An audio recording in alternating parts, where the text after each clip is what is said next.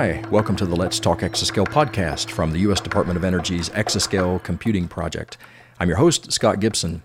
A special thanks to Jeremy Thomas for his input concerning this episode on the upcoming El Capitan Exascale Supercomputer at Lawrence Livermore National Laboratory, or LLNL. Jeremy is the Public Information Officer for Engineering and Computing at LLNL. El Capitan, LLNL's first exascale-class supercomputer, is projected to exceed 2 exaflops, which is 2 quintillion floating point operations per second of peak performance.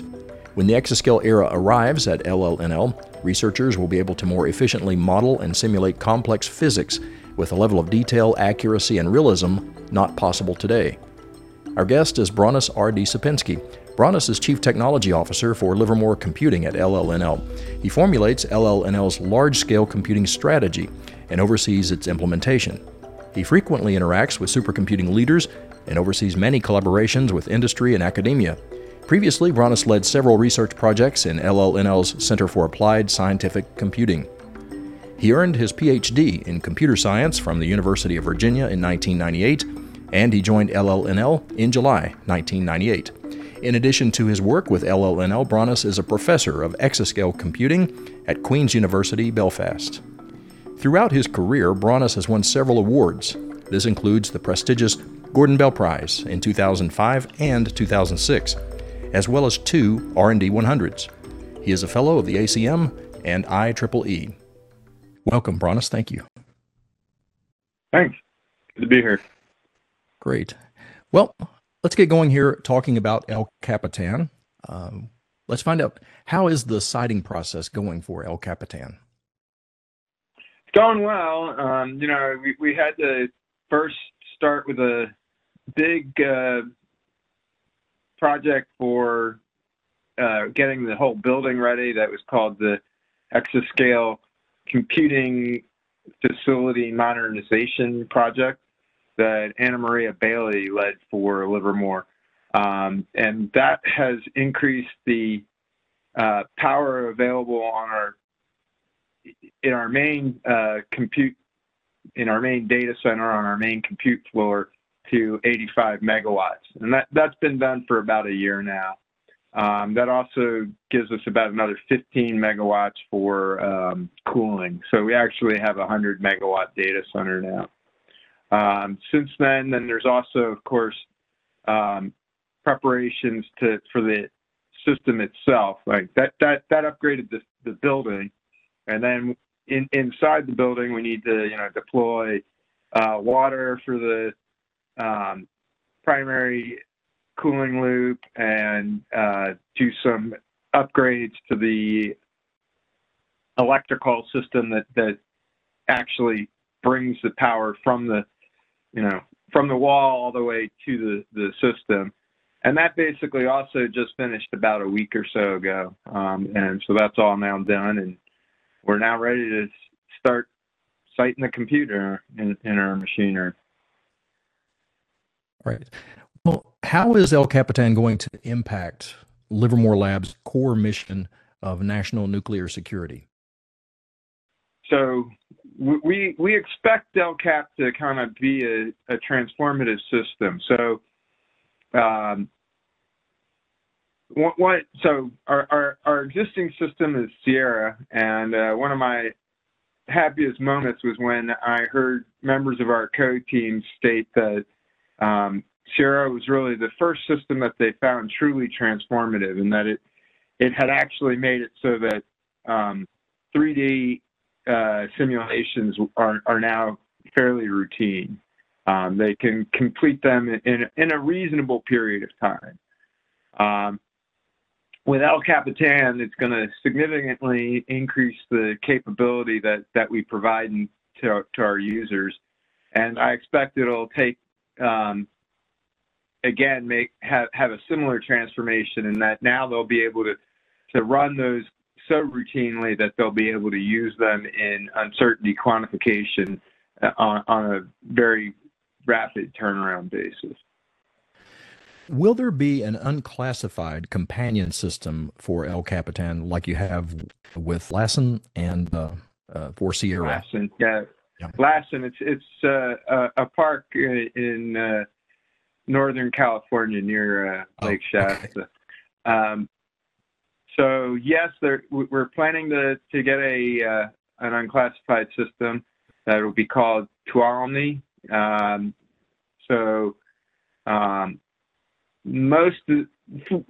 We pretty regularly take the names for our biggest systems from landmarks related to California and mountains. El Capitan, of course, is an iconic rock face in Yosemite. Tuolumne Meadows is a nice area up kind of near the highest point in Yosemite. It's near the Tioga Pass. And so, yeah, we'll have a system. It'll be, I don't know, roughly 10%, between 10 to 15% of the size of El Capitan. All right. With the recent success at LLNL of fusion ignition, will El Capitan be used for fusion research? Primarily, LCAP will be used for the Advanced Simulation and Computing Program for the stockpile stewardship mission.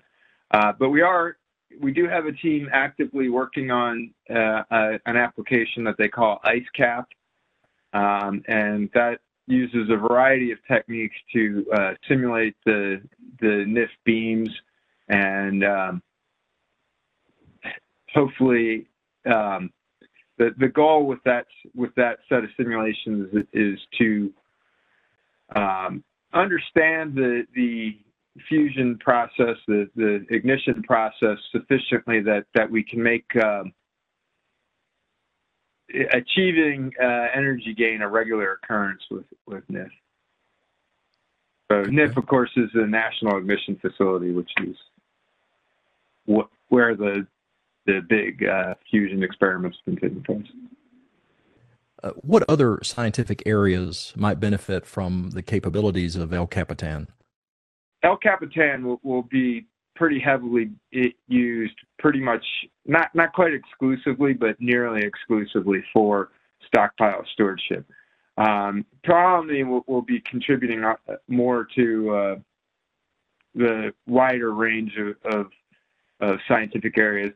Now, there's a wide range of scientific disciplines that get explored as part of stockpile stewardship. There's a lot of materials modeling, so a lot of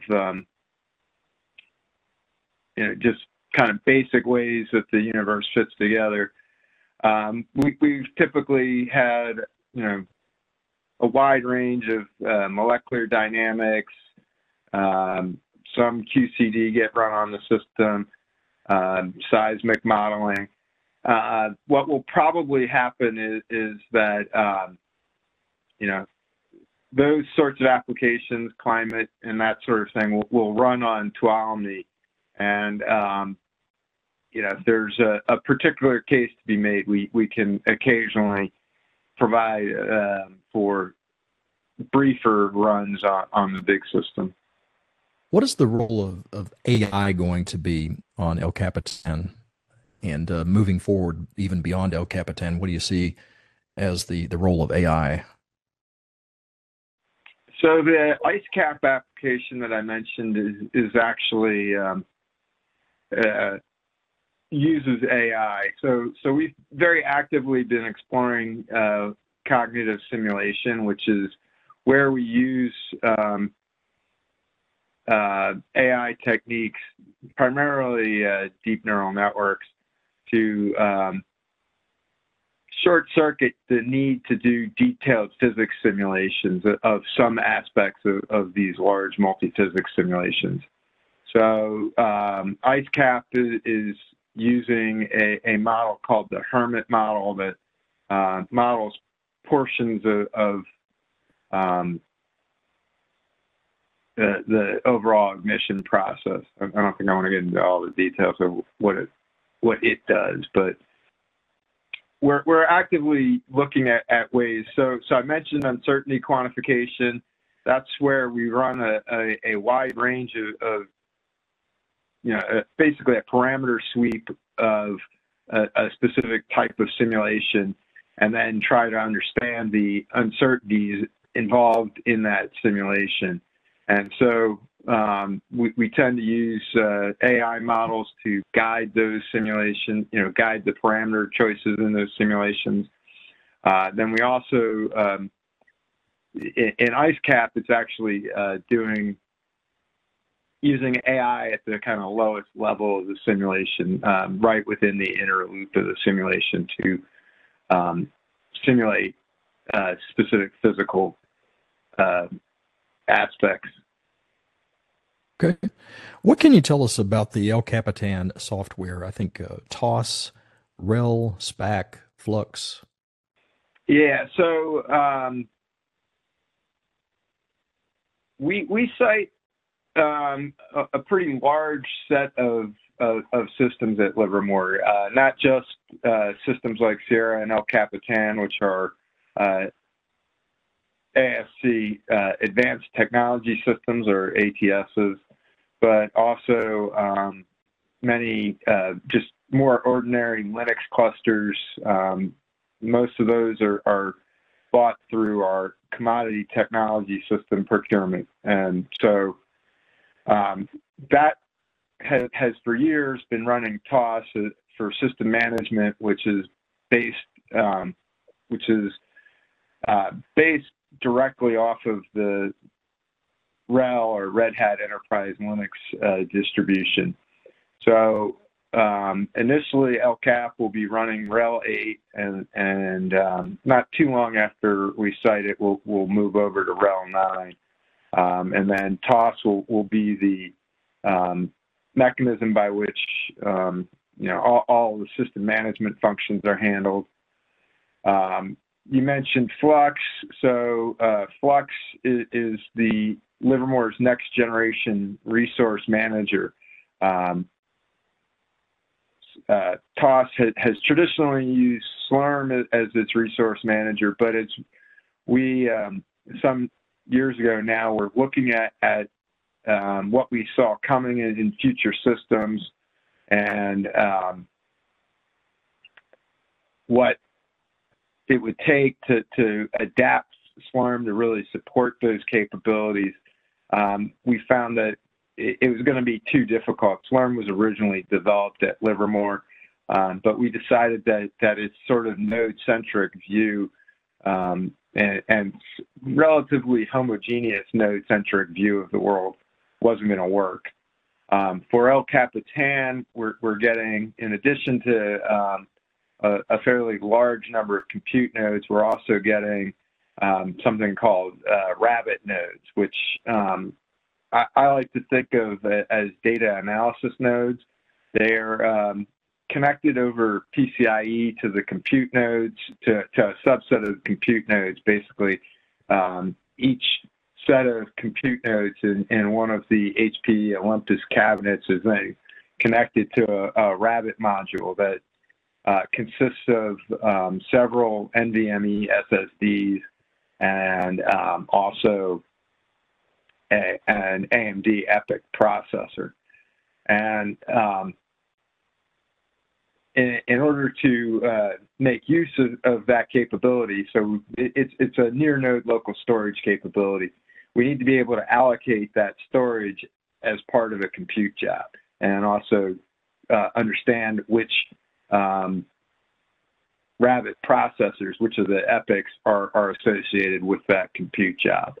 And Slurm wasn't going to be able to handle that. When we asked HPE to provide the appropriate resource management support for it, they talked with SCEDMD about it, and it worked out that they were not going to be able to, as we kind of expected, make Slurm support that type of varied allocations within a single job work within Slurm. So we were quite happy that we had been developing Flux, and now we'll be using Flux as our resource manager in El Capitan. We've already got Flux deployed as the system level resource manager on some of our ES3 systems, as well as some other CTS systems, some other CTS, commodity technology systems at Livermore. Mm-hmm. Flux is also, so it has a unique design. It's a hierarchical resource management framework. So within a Flux instance, you can create additional Flux instances. And so that allows us to actually run it at user level. And it's been used quite widely already for that. It has had ECP funding that's primarily funded building it into making it so that other so ECP applications could use it to do things like UQ runs, to manage a partition that they get allocated potentially under a different resource manager. So will you describe for us what the effort is as far as porting codes, Raja, over to El Capitan? So COE is the center of excellence, and that's a basic mechanism under which our application teams and our software experts in general are interacting with HPE and AMD. Okay. So Raja is a portability suite built on C++ abstractions, primarily lambdas, that many of our applications in the process of porting from primarily CPUs prior to our Sierra system have adopted in order to be able to run on GPUs and basically be able to simplify the effort involved in porting to new systems. It's similar to the Cocos infrastructure that's produced at Sandia. The two, Raja and Cocos, are actually very similar. In general, our application teams have found preparations for AMD GPUs to be pretty straightforward. We largely credit the use of Raja for that. Our application teams basically spent 3 to 5 years getting ready to run on Sierra, and the effort that's been involved in terms of man months has been more like 3 to 5 months man months to be ready to run on AMD GPU. So our EAS3s are systems that are very similar to Frontier. They have MI250X GPUs, Trento CPUs. They're just about identical. They don't have the on-node SSDs. Instead, we're deploying rabbits into those systems so that we can get ready for using those in El Capitan. But our teams have really found the experience getting ready to use the AMD GPUs, and as a result, getting ready to use El Capitan greatly simplified. If you will, please describe for us the progress that's been made on the programming environment. Well, there's always challenges in programming environments, but I mean, I think there's significant progress that's been made, and I think the ease with which our teams have been able to get up and running on the AMD GPUs really speaks to that. Will you discuss for us the partnership with HPE and AMD in getting El Capitan to this point? Well, it's been a really good partnership. There's been a lot of education on all sides. This is really the first really large system that we've bought from HPE. It's HPE acquired Cray. Cray, the last time a big system was deployed at Livermore was before I started working at Livermore, so more than 25 years ago. We've had smaller Cray systems and other also systems from HPE in that interim, but not one quite this size. We've also had some systems with AMD processors on them, but this is the biggest system we've done in maybe, well, it certainly is the biggest system in basically every way you would measure it, not just the capability, which kind of reflects the inexorable march on of time. So that it's been a learning experience. They're both have been really great to work with. There's definitely been an education process with HPE. We right away told them that we plan to run Red Hat on our systems, and that we meant everywhere on every node and every type of node was something we had to convince them about. But now that we've convinced them, they're working hard with us on that. We've been able to get them to actually deploy TOS on systems at Chippewa Falls, and been able to have them shipped to us with TOS already deployed. So that's been really good. AMD is really great to work with. They're quite open.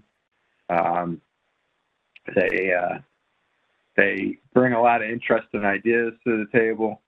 And when we tell them what we want to get done, they really help us figure out how to get it done.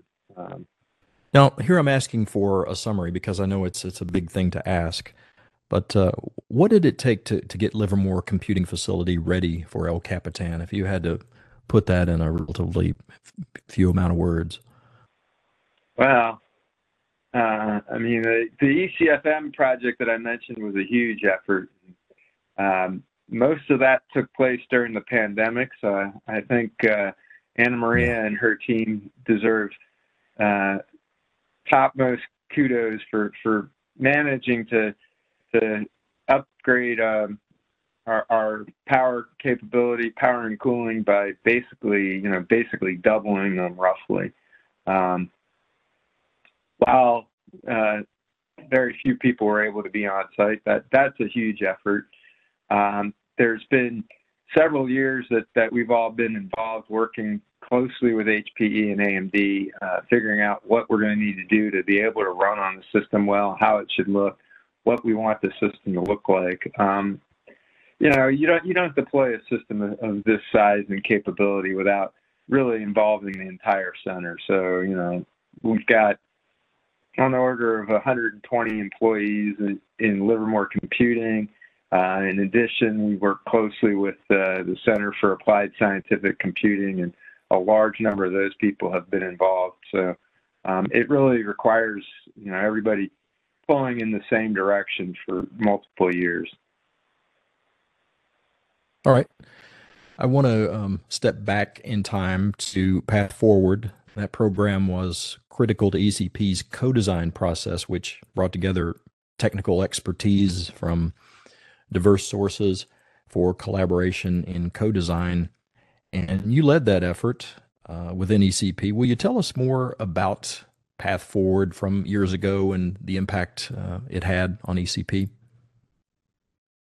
Sure. Well, Path Forward was on the order of a $300 million advanced R&D project, and that's in addition to non-recurring engineering that's been funded for the Exascale systems. And so that was really advanced preparations for getting the ecosystem ready to offer what we would require for fielding successful Exascale systems.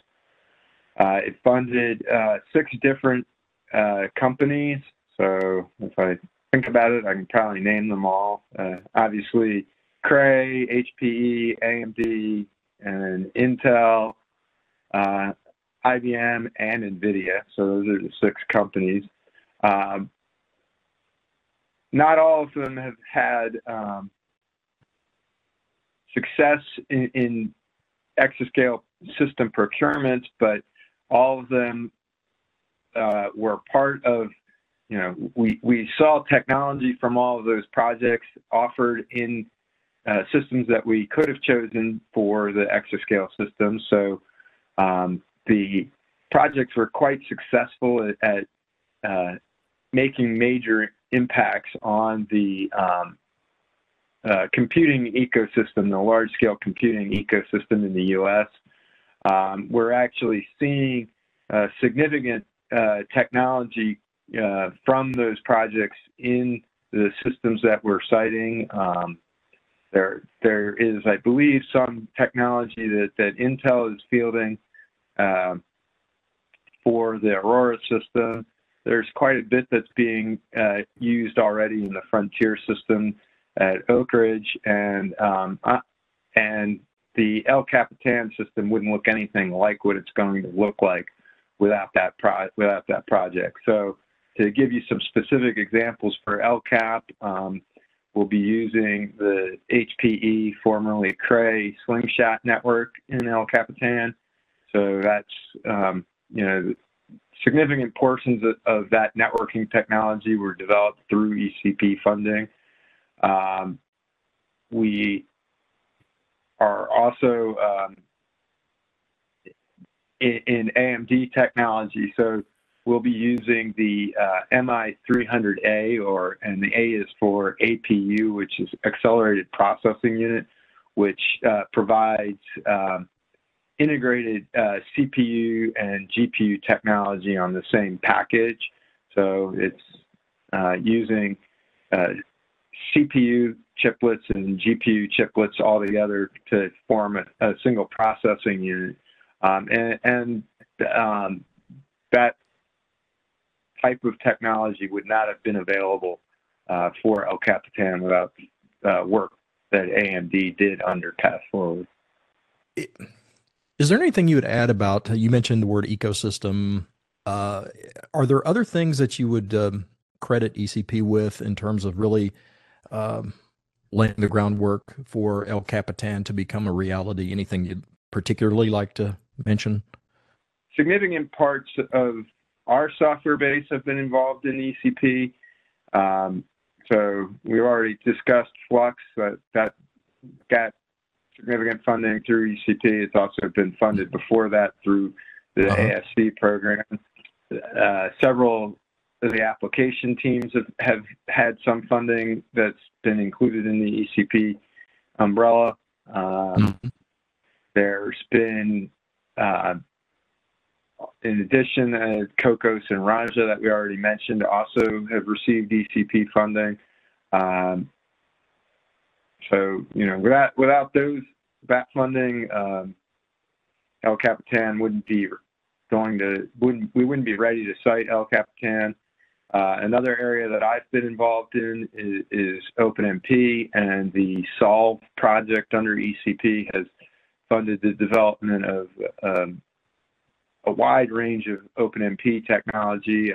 I've been involved. I'm the chair of the OpenMP Language Committee, and so that's funded a lot of interactions with ECP application teams and understanding their needs for OpenMP and ensuring that the latest versions of the OpenMP specification reflect their needs.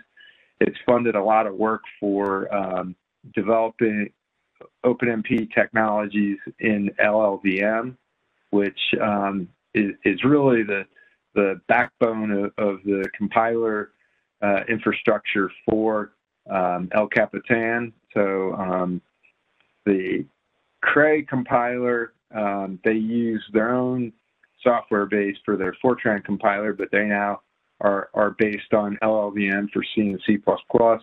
In addition, the AMD compiler suite uses LLVM, so it's benefited a lot from the ECP work to improve OpenMP in LLVM.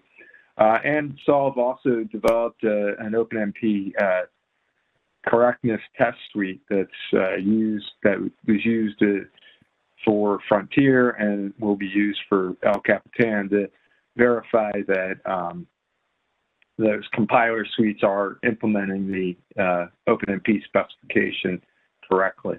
So pretty much, soup to nuts. A lot of the software work directly has impacted LCAP, I would say. That's great. A great answer. I wanted to ask if there's anything else that you'd like to cover that hasn't been discussed. You know, I mentioned that one of my proudest moments was hearing that Sierra was transformative for our application teams. I'm really hoping to hear similar reviews once El Capitan is cited and accepted and moved to our classified network and put in the hands of our users for their production work. I really expect that it will provide a real significant change in the way they're able to get their work done. It's going to be one of the most capable systems on the planet, if not the most capable system on the planet.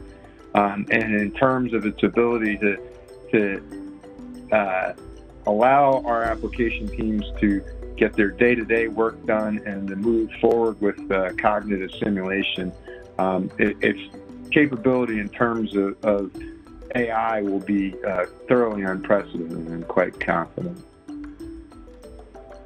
Fantastic. Well, thank you, Bronis. Thank you for having me.